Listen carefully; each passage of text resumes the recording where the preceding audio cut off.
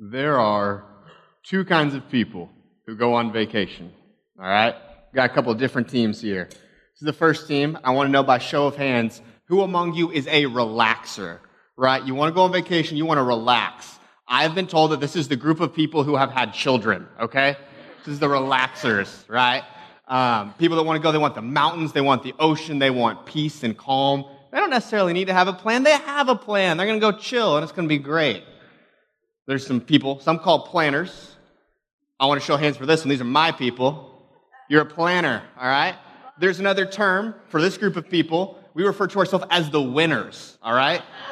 We do not just go on vacation. We win vacations, all right?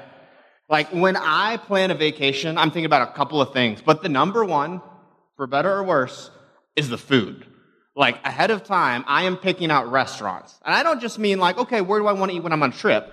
I mean, I am researching the area. What is the food specialty of the area? What are 6 different restaurants there? So on Tuesday, I can wake up, not know what I want to eat, and have restaurants picked out. I've probably even looked at the menus at these restaurants, okay? Like, I plan vacations. And that's not new. Like, that's how I grew up. I went to Disney World with my family when I was 7 years old. Like, I know most people think of Disney as a little kid, and they're just like so excited. They're going to see Mickey and Minnie, and they're running around. Maybe the kids are on leashes. No judgment, I understand. But that's not what my experience was. I was 7 years old. I was being pushed in the little cart, right? So my dad is pushing the cart. I'm in it, but I've been given a 100-plus page research book where you can see like what the different rides and attractions are. And you got 7-year-old read like, well, the French Pavilion at Epcot only has 3 stars, so we can skip that one. Keep going, Dad. Like, I'm not exaggerating. That is how my family operates, right? There's got to be a plan. Even on vacation, there's got to be a plan. A really common phrase you'd hear in the Chapman household growing up is, what's the plan? Like, there is an assumption that there is a plan. What is it? Or another one is, who has the plan? Like, of course there's a plan, but someone is responsible for it. Is it Reed? Is it Dad? Is it Mom? Honestly, it's probably not Ross. That's just not his thing. So which one of the other 3 Chapmans, like, who has the plan? But surely someone has a plan. And with vacation, we can agree to disagree on whether or not you need a plan. Like, that's fine. That's little. But what is that area of your life where you need a plan? Maybe it doesn't need to be your plan, but you need there to be a plan, all right? Like maybe it's at work. You've been with a company for a little bit, and you're not saying that I need a promotion right now or I need a raise right now, but you would like to know that there is a plan for you to grow with a company, that there is a plan for you to advance someday, somehow. Or maybe it's a medical situation where you would love just like treatment and just to be cured or fixed right now for you or a loved one. But even if that's the case, like you would still want to know that there's a plan, that the doctors have a treatment plan, that there's something going on, something to move it forward. Maybe it's a relationship, right? Maybe you've been dating this guy for a couple of years. You like his family, he likes yours. And you're not saying like, okay, I need to be engaged right now, but I would like to know that there is a plan, okay? What is that area in your life where you just want to know that there's a plan? Because when we find ourselves in that pressure point, in that spot where we need a plan, and we feel like there isn't one, it can be discouraging, it can be frustrating, it can be mentally and emotionally exhausting. Like, what's that spot for you? We're in our series Joshua, and we're going through the book of Joshua. And the book of Joshua is all about one big plan and a lot of little plans. All right? The story of Joshua, there's a big plan, and it's that God is providing land for his people. Like, God's providing land for the Israelites. That is the big plan. And then there's all these little plans, these little individual, we call them even like TV episodes, like little plans as God is accomplishing the big plan. So the big plan is that God has promised the Israelites that if they follow him and they're obedient, he's going to go before them, he's going to help them win the battles, and specifically that he's going to give them the promised land. Right? And then the little battles, and that's some of what we're talking about today. These are the different stories of how God did that. Last week, Dan talked about the Battle of Jericho. And the Battle of Jericho, it was a little plan, where the little plan was that the Israelites would march around the walls, they would dance, they would sing, they would blow trumpets, and that God would bring down the walls of Jericho. Like, that was a little plan. That was not prescriptive for the rest of the battles. That's not prescriptive for us. If I see you marching around Target, hoping for like a great sale with trumpets, like, I'm just scared for you, okay? Like, it is not a prescriptive plan. It's a little plan that was for that one time. And today we're going to be talking about Joshua chapters 7 through 19. That's 13 different chapters. Like, we're not going to read them all. We're not going to talk about every single story. But know that these are all different instances of little plans, little individual plans where God is fulfilling the big plan, which is God is providing land for the people of Israel. So there's a couple different stories in here. There's the Battle of Ai, which is broken up into two parts. There's diplomacy. There's times where people come to the Israelites and say, hey, we don't need to fight, we can be allies. There's deception, there's betrayal, there's backstabbing. There's battles where all the soldiers go out together and fight, and there's some where it's just a family and some household guard that go and fight a different battle. Like there's all these like intrigue and deception and warfare, and I love that stuff, right? So it's like I'm watching Lord of the Rings with no dragons, and then all of a sudden somebody changes the channel, and I'm watching Tiger Woods like make a 3-putt, and it's golf, and I want to take a nap, and I have no interest in it whatsoever. That's what it can feel like when you read Joshua 7 through 19, because you go from these battles and this intrigue to land grants. And all of a sudden you see so-and-so, the son of so-and-so, inherited this land, and they passed it on to their descendants. Like when I read that, I get like a real thick southern accent in my head. I think, and William Robert, son of Billy Joe, son of Billy Bob from western Kentucky, gets this land. Like, it just shifts from battle and intrigue to really, really dry, boring stuff. And that's still all a part of the big plan. And the big plan is that God is providing land for his people. So the exciting stuff is how he does it, and then the boring stuff is it's still important, and it's still part of God's plan in providing for his people, for them and for their descendants.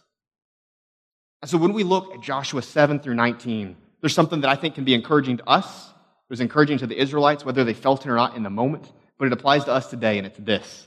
It's that God always has a plan. God always has a plan. And there's a couple of truths that I think we can learn from Joshua 7 through 19 that'll encourage us for today. So God always has a plan, and sometimes you lose the battle. Right? That's fun stuff. God always has a plan, and sometimes you lose the battle.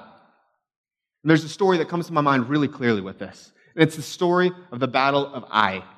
If you ever read it in your Bible, it's A-I, it's pronounced I, and I was told not to do this, and I'm going to do it anyway. I wanted to come out here and pronounce it this way for y'all, so I'm going to need you to laugh at this so I feel justified, but it's the story of the Battle of Ai. Ha. So it's the story of the Battle of Ai, all right? And it's actually, despite a little bit of levity there, it's a tragedy. The Battle of Ai is one where the Israelites are coming off of the Battle of Jericho, right? They're pumped, they're excited. God just wrecked the walls of an enemy city before them. Their God is with them. After that battle, God tells them, don't take anything from the land of from the city of Jericho. Leave it there. Don't take it. And they're like, all right, cool, God, you got this. And they go on from the Battle of Jericho, and they go to the Battle of Ai. They get ready. God's going to do this again. They're pumped. They go, and then they get destroyed. Like, they go from this massive victory, and they just start losing. And 36 Israelites die. They beat a hasty retreat. They run back, and they're sitting there saying, what happened? Like, we were just with God. Things were going great, and now we're losing. Like, and our friends just died. What's up with that? Have you ever felt that way? I have. And that's where the people of Israel find themselves at the Battle of Ai, right? They just lost. And they're asking God, like, okay, God, what's going on? And God reveals to Joshua that there was a man named Achan. And Achan was with the people of Israel, and even though God was explicitly clear not to take anything from the city of Jericho, Achan did. He took treasure from there, he hid it, he lied to others about it. The people of Israel dealt extremely harshly with him, saying, no, this is serious. And they repented, and they're like, okay, God, we're with you. We're going to take what you said seriously this time. And even still, God allowed them to lose that battle. 36 Israelites died. That's not fun. That does not feel like a victory. It was not a victory. I think sometimes in our lives, right, God allows us to lose the battle. Now, sometimes it's our fault, okay? I can think really vividly. I had just gotten my license. I'm 16, maybe 17 years old. I'm in the McAllister's parking lot. I'm driving my Toyota Tundra, who I love and miss, and I am doing my best. I'm not texting, I'm not driving, I'm not distracted. I'm doing my best, and I bump into somebody else's car. All right, that one's on me. That was my fault. Very clearly my fault. That's on me. I lost that battle, right? It's not a big one. It's not a dramatic one. It's not this emotional, tear-jerking response. But I can just be really honest. Be like, yeah, no, I missed it. I lost that one. And it's my fault. And sometimes we have those stories, but then we have those stories on a much bigger scale, where we're like, yeah, I lost that job. I lost that relationship. I lost that fill in the blank. And it was my fault. right? When that happens, we can often feel like a failure. Because we failed, and let's own it, we can then feel like a failure. And we think that the world collapsed and the war is over, but really we just lost a battle. And sometimes God lets us lose a battle. God never loses the war, but he does let us lose a battle. And when it's our fault, we can feel like a failure. But what about those times when it's not our fault, right?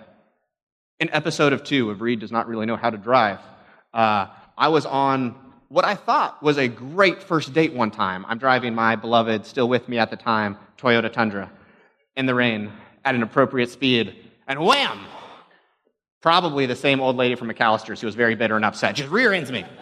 Like, I don't know it was her, but I also don't know it wasn't her, so for this story, it was probably her. And somehow, that little car totaled my truck. And I don't get it. It's not fair. Like, that's the whole point of me being in a truck anyway. But no, like, my truck got totaled by a little car, and I don't get it. And then, from then on, I've been driving cute little responsible cars that I don't like as much. And that date went from like a great one to just like a horribly awkward experience in the rain. Like, that was no fun. I was just finding about something like, well, that's not fair. Like, what's up with that? And that's fun, and that's light. But what about those more serious moments in life where you suffer tragedy and it genuinely wasn't your fault? That's harder, right? When that happens, we find ourselves saying, hey, God, this isn't fair. Maybe it's not. I don't know. There's a lot we don't know. But sometimes it's still a part of God's plan for us to lose battles, and it wasn't our fault. Look at the Battle of Ai. 36 Israelites died, and it was Ahan's fault. It wasn't theirs. Right? Sometimes that happens. I can't sugarcoat it, and I can't say it. Like, I can be cheerful. I'm still excited.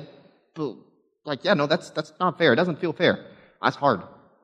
I don't know what your life or your story has looked like, but I bet there's portions of your life where you could have lost battles and it was your fault, and then battles that you and I both lost where it wasn't ours. And in both of those situations, God still has a plan. God always has a plan. God always has a plan, and sometimes we lose, but God has a plan, and sometimes we win. Like, sometimes we win the battle, right? See, the battle of Ai continues. And it goes on, we get like an Avengers Endgame situation where we have like a really disappointing, sad cliffhanger at the end of part 1 and then part 2, and then like immediately, like, they win. The people of Israel, they take like their thoughts and their minds, all right, let's have strategy, let's have a plan, they put one together, then they go to battle, and then they win decisively. Right? They win. It's great. And you know what? It was partly their credit. Like, yeah, ultimately everything's God's credit. Yes, let's acknowledge that. Like, there was strategy, there was intentionality, they won, and well, that's good.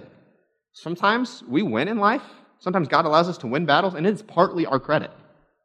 Like, God doesn't need us, but he invites us to partner with him. He invites us to live skillfully and wisely. There's a ton of stuff in the book of Proverbs about this.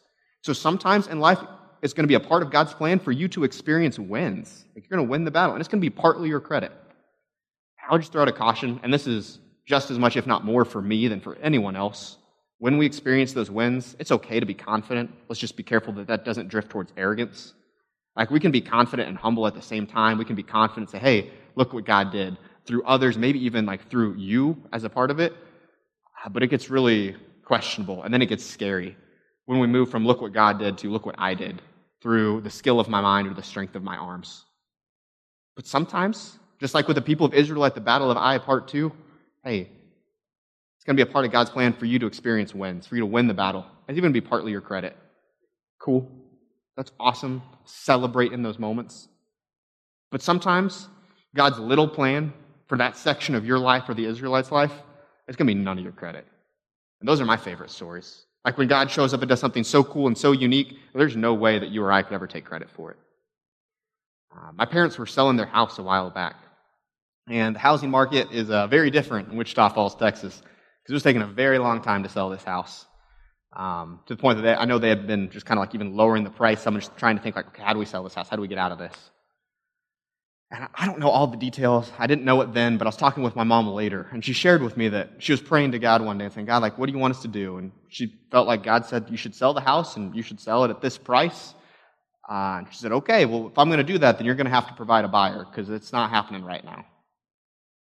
And then one day, a man walks up to the door like a total psychopath at a stranger's house and just rings the doorbell. And my mom, exercising what I think is possibly questionable judgment, who knows, goes and answers the door with a total stranger she's never met before who just walked up and rang the doorbell, because people do that. And she opens the door, and he goes, hey, I'd like to buy your house. He goes, I've got the cash, like, not trying to bargain. I'll buy everything in the house. How quickly can y'all be out? So they ran a background check. They worked through the banks, made sure the dude wasn't crazy. Actually, he wasn't crazy. He was a cattle broker. He had the money. He's like, yeah, I like the house. I think I'll buy it today. And apparently people can do that, so that's cool. But that's what happened. Like, and so my parents sold their house. And it's one of those things where, like, yeah, God's got to be in that, because that's not something where they could look like, yeah, look at this great marketing strategy where we pulled all of this off together. Like, no, like, God did that. That's really cool. There's probably moments in your life when you can look back and be like, wow, hey, that was a win. Like, I won that battle, but that wasn't my credit. That was God's credit. That was incredible. And in those moments, worship. Man, just give God credit, acknowledge what he did. Man, celebrate those moments. Those are awesome. Those are sweet. Enjoy them. Feel gratitude. And then we continue as we look through the rest of the book of Joshua, or at least chapters 7 through 19. And then we go and we see more stuff. And some are wins and some are losses. But as I look at this just kind of big picture, I know that God has a plan, right? But as I look at this, here's what I'm reminded of. God always has a plan, and sometimes you don't understand the strategy. Sometimes I don't understand the strategy. Like, I'm looking at so many different stories here with betrayal and intrigue and deception, but also a lot of death and a lot of destruction. And I'm looking, I'm thinking, I don't understand the strategy. Like, there's so much death, so much destruction. Like, 36 Israelites die at the Battle of Ai Part 1, then a lot of Canaanites die, and Amorites die in the Battle of Ai Part 2. I don't understand. And I find myself thinking, just very honestly, like, if I were God, I don't know that that's how I'd play the game. Now, I like games, actually. Like, I love board games, especially. Like, I'm a board game nerd. I collect them. I love, like, the strategic ones. Those are my personal favorites. So today, we're going to talk about one of my least favorite board games of all time. So if this is your personal favorite, like it was Connor's after the first service, I'm sorry, Connor. This is the board game Checkers. All right? Now, this is a game that I think a lot of people have seen before at one time or another. All right? So you've got a checkers board. You got two teams here. And you can play this even as a little kid. Like, I played this as a little kid. And your goal is to take your pieces and move them to the other side. You capture checkers on the way. If you get to the other side, your piece becomes a king, and then you can go backwards and you capture more checkers. Once you capture all the opponent's checkers, you win. The end, okay? It's a pretty simple game. You will see it played, well, never. But maybe in the wild, you'll see a couple grumpy old men playing it at Cracker Barrel, all right? Like, that's really the only place you're probably going to see this game. And if it's your favorite, like Connor, I'm sorry. So this is the game of checkers. And the one good thing about the game of checkers is that every single person here, no matter what your age is, whatever your board game love level is, everyone can play checkers. There's another game. It's the game of chess. I actually don't like this one either, honestly, but this is for y'all, so fine. This is a game of chess. And in the game of chess, you have a similar looking board to the game of checkers. You've got two different sides again, but now you have different kinds of pieces. You have pawns that can move forward one, or diagonal if they're taking an opponent's piece, or two on the first term. I don't understand, that's just the rule. You have rooks that can go all the way in one direction or another, but not diagonally. You've got knights, janky movement system, let's skip those. You've got bishops, if y'all laughed, that was funny. You have bishops that can go diagonally as far as they want. You've got a queen, she can do whatever she wants, go Beyonce. You've got a king, and you get some other pieces, all right? And the game of chess is much more complex than a game of checkers. And I think sometimes we find ourselves in life going, okay, yeah, God knows more than me, I get it, cool. So I'm playing checkers and God's playing chess. Like, God looks at the world and he sees pieces differently, he sees movement differently. I play checkers and God plays chess. And that's close. That thought's going in the right direction. But I would like to maybe make this a little bit more accurate. All right? So we're going to play a third game real fast. Up next on Board Games with Reed, the YouTube series brought to you by The Ridge, we have Strato Chess. All right. So this is Strato Chess. Now, Stratochess is a game where we have chess in 3 dimensions, right? So you have one team that's going to start up here. You've got another team that starts down here. And you have the same pieces as a regular chessboard, but now movements additionally in 3 dimensions, because you can do everything you can regularly do on a board, but you can also go up, right? So now there's a vertical dimension to this. So you can go up. Some pieces can go up 1, some pieces can go up 2. So I'm looking at this queen here. So she could go anywhere in a straight line on this field, or she could go up 1, or she could go up 2. Right? And so you have pieces, you're moving here, and as you're thinking, as you're playing this game, right? We're talking fast because this part's kind of boring, but also kind of exciting. And we're just going to run this real quickly. So as we play this game, we're looking at this, going once, going twice. This pawn could move here. It could move here. It could move here. It could move here. It could move here. It could move here. And then there's a lot of other pieces too. Are you guys lost? Yeah, me too. So we have this game of Stratochess, right? And here's the deal. You and I, we can play checkers. God plays Stratochess. God's plan, as he looks at life, as he looks at everything in front of him, much more accurately resembles this than a checkers board. God looks at individuals whom he loves, who he cares about, and the depths of their personalities and their differences and how they are wired in every single life circumstance. And he looks at all the moves in front of them, in front of you, in front of me, in front of the Israelites in the book of Joshua, in front of the Amorites in the book of Joshua. God looks at all of this, and God has a plan. Like you and I might not be able to look at this and then have a good plan, but God has a plan. God always has a plan. And as we read stuff, as we see stuff in our lives, as we read it in the book of Joshua, as we see things unfold in our life circumstances or the lives of those we care about, man, God's playing Stratochess. God always has a plan. And sometimes we don't understand. I don't understand. But what helps me is that I remember that I'm a checkers guy. And we serve a Stratochess God. And I would rather bet on a Stratochess God to be right than a checkers guy like me. And we can see some of the plan that God has in the book of Joshua, right? See, we know that the big plan in Joshua is that God is providing the land for his people. But because God is playing Stratochess, God is doing many different things at once. So God is providing land for his people. He's building faith. He's turning them into the people that he will one day bring a blessing to the whole world from. And at the same time, God's even bringing out measured judgment. It's not just like somebody is a pawn on a board that's being sacrificed. No, like God has a plan that is complex and beautiful and detailed, and there's a depth of strategy to what God is doing in the moment in the book of Joshua, but that he's even been planning for hundreds of years. So we're doing our Ridge Reading Challenge. We read Genesis 15 this year. So I want to highlight real fast just a couple verses of Genesis 15, verses 12 through 16. Let's read them together. As the sun was going down, Abram fell into a deep sleep, and a terrifying darkness came down over him. Now, Abram's descendants would one day become Israel. And so the Lord said to Abram, you can be sure that your descendants will be strangers in a foreign land, Egypt, where they will be oppressed as slaves for 400 years. See, it was a part of God's plan from the beginning. The people of Israel would even be oppressed, and that's awful, and that's bad, and that's horrible, and it's painful, and it was still a part of God's plan, even if they would experience that loss. But, because God's plan is not done, I will punish the nation that enslaves them because it was wrong. God still had a plan for justice there. And in the end, they, the Israelites, will come away with great wealth. And they did. The people of Israel were equipped with incredible wealth as they left slavery in Egypt. To Abram, as for you, you will die in peace and be buried at a ripe old age. That sounds great. I like that plan. Way to go, God. Fun stuff. But after 4 generations, your descendants will return here to this land, for the sins of the Amorites do not yet warrant their destruction. That verse is so helpful and so huge, and it's easy for us to skip past this. Because even 400 years before, generations before the book of Joshua unfolds, God had a plan for the people of Israel. God had a plan for the Amorites who were there. Like, it was not just, okay, I want this land, I'm going to take it from these people, I'm going to give it to my people. No. Like, God's not up there just playing a game. God has a beautiful depth of a plan here. And for hundreds of years, God had been saying no. And the people, the Amorites that were there, like, we're not just talking like, yeah, they're a little iffy civilization. Like, no, we're talking about slave trade and human and even infant sacrifice.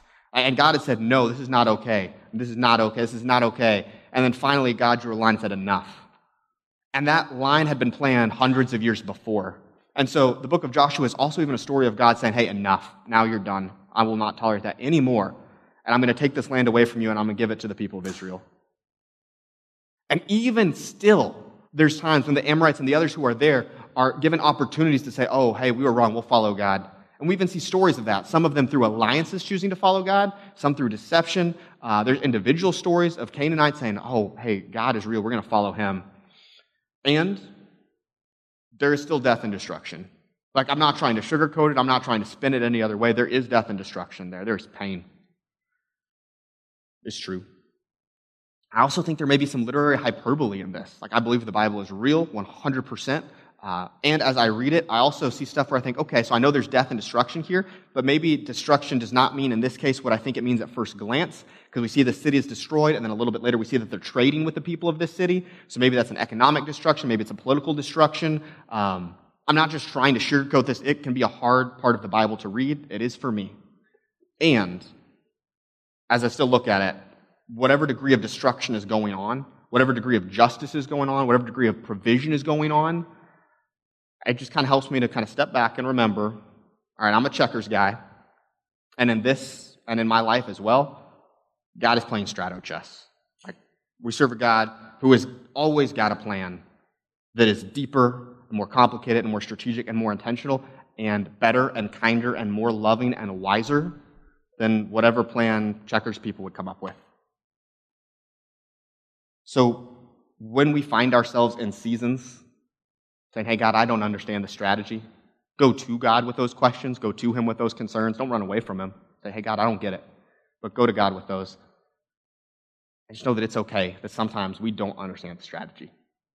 So what do we do? Like, with that in mind, if we know that God always has a plan, what do we do? In all our ways, we want to acknowledge God. So we acknowledge God and we move forward. This is what we do with this information. God always has a plan, so we acknowledge him and we move forward. When we lose the battle, we move forward with hope. Now, I'm not trying to take away your pain or your loss, because sometimes in life you get hit by a bus and you get up and you were still hit by a bus. And it wrecks your life and there is permanent damage and trauma, and I get it. And, not but, and we can still move forward with hope. Heal as you need to, get help, yes. And when you lose the battle, you still want to move forward with hope. Sometimes we win the battle. When we win the battle, let's acknowledge God and then move forward with gratitude. With gratitude. Thank God for it. Worship him. Acknowledge him with gratitude and then move forward. And then when we find ourselves saying, hey, God, I don't understand this strategy. Okay. Acknowledge him. Take your questions to him and then move forward with humility. Move forward with humility. And that just means remembering that we're playing checkers and God is playing strato chess. So we don't have to understand, and there will be times when we can't. But we can still say, okay, God, I trust you. What's next? In all our ways, let's acknowledge God. And know that we can have confidence because God always has a plan.